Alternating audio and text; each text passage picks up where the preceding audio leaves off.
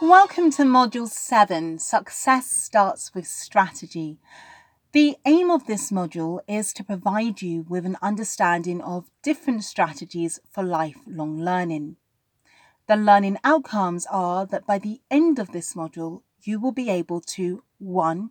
Apply different strategies to different lifelong learning opportunities, and 2. Differentiate the best strategy for different lifelong learning scenarios. In the last module, we looked at the clarify, plan, and prepare method to help us predict and manage any challenges that we may encounter on our lifelong learning journey. In this module, we will discuss 4 strategies that we can use to help us develop skills to become lifelong learners. These strategies are 1. The SMART or SMART pathway, 2. Learning Toolbox, 3. Learning Identity, and 4. Habit Creation. The SMART pathway uses the well-known acronym SMART to develop a strategy for learning or for even choosing a topic that we would like to learn. Now, there are many variations of SMART, but for lifelong learning, we could use the following. S specific. This refers to the actions that we're going to take towards the goal we would like to achieve. It's a bit like clarify on the CPP, so we want to be very, very clear about our goal. M motivating. This is where we think about what we want to learn and decide if it's motivating enough for us to continue. Remember, lifelong learning should be self-driven, so we need to be motivated to start and to continue learning. Questions we could ask ourselves are, what are our motivations or reasons for learning, and how can we stay motivated throughout? Achievable. A. Here our goal should be something that we could achieve.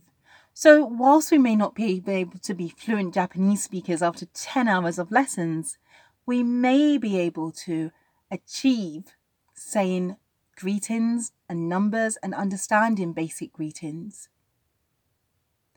Relevant are.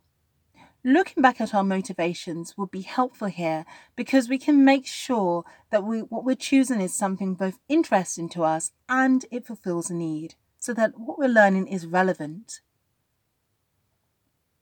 Trackable T. Being able to track our process and progress is a great way to keep on task and also helps us create a habit of learning.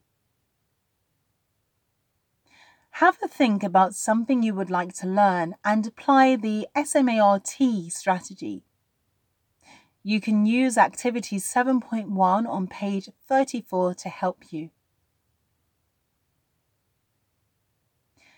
Learning Toolbox. Now, our Learning Toolbox can be a physical or digital space where we keep things that are connected to our learning and that can support our learning.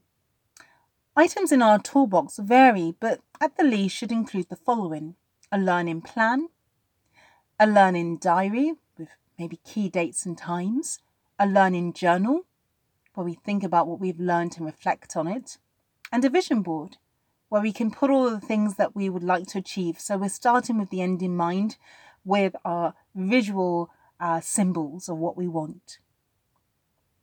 Now, our Learning Toolbox should be a space that we regularly review and update. It should grow organically alongside our learning journey. A digital toolbox can be a simple desktop folder where we can store tools such as those above. We can also use web and mobile applications. A great example is Pinterest, which is great for storing ideas about our subject or learning in general, including strategies to help us learn. A physical toolbox can be an actual box in which we put things that are part of our learning. It could also be a space within our home, for example, a corner of our living room or a home office. And it's important that wherever you choose becomes a space specifically for your lifelong learning tools. Learning identity. Because lifelong learning should be a continuous process and one that we participate in and engage in throughout our lives, cultivating our identity as a lifelong learner can really help us make learning a seamless part of our lives.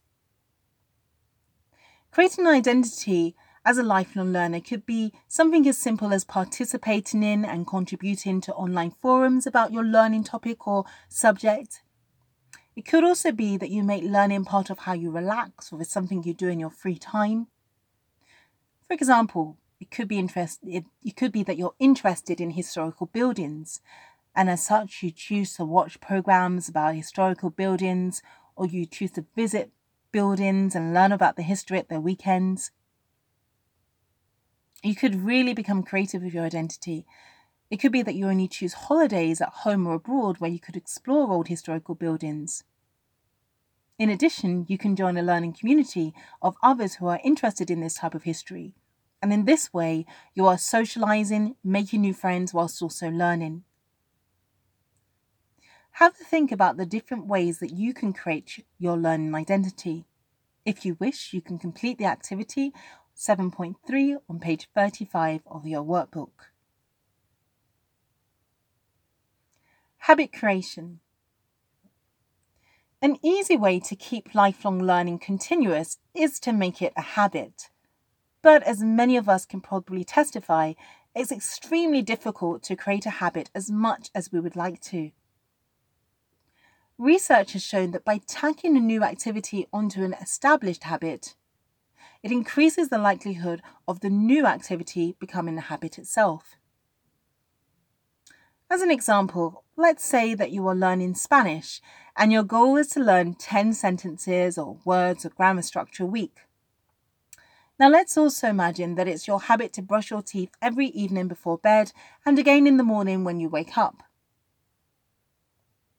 Now, if you were to learn and revise some sentences, words, or grammar structure while you were brushing your teeth in the morning and in the evening, it's more likely for you to remember your Spanish and it's more likely for it to become a habit. Something that you do easily, something that you do regularly and continuously.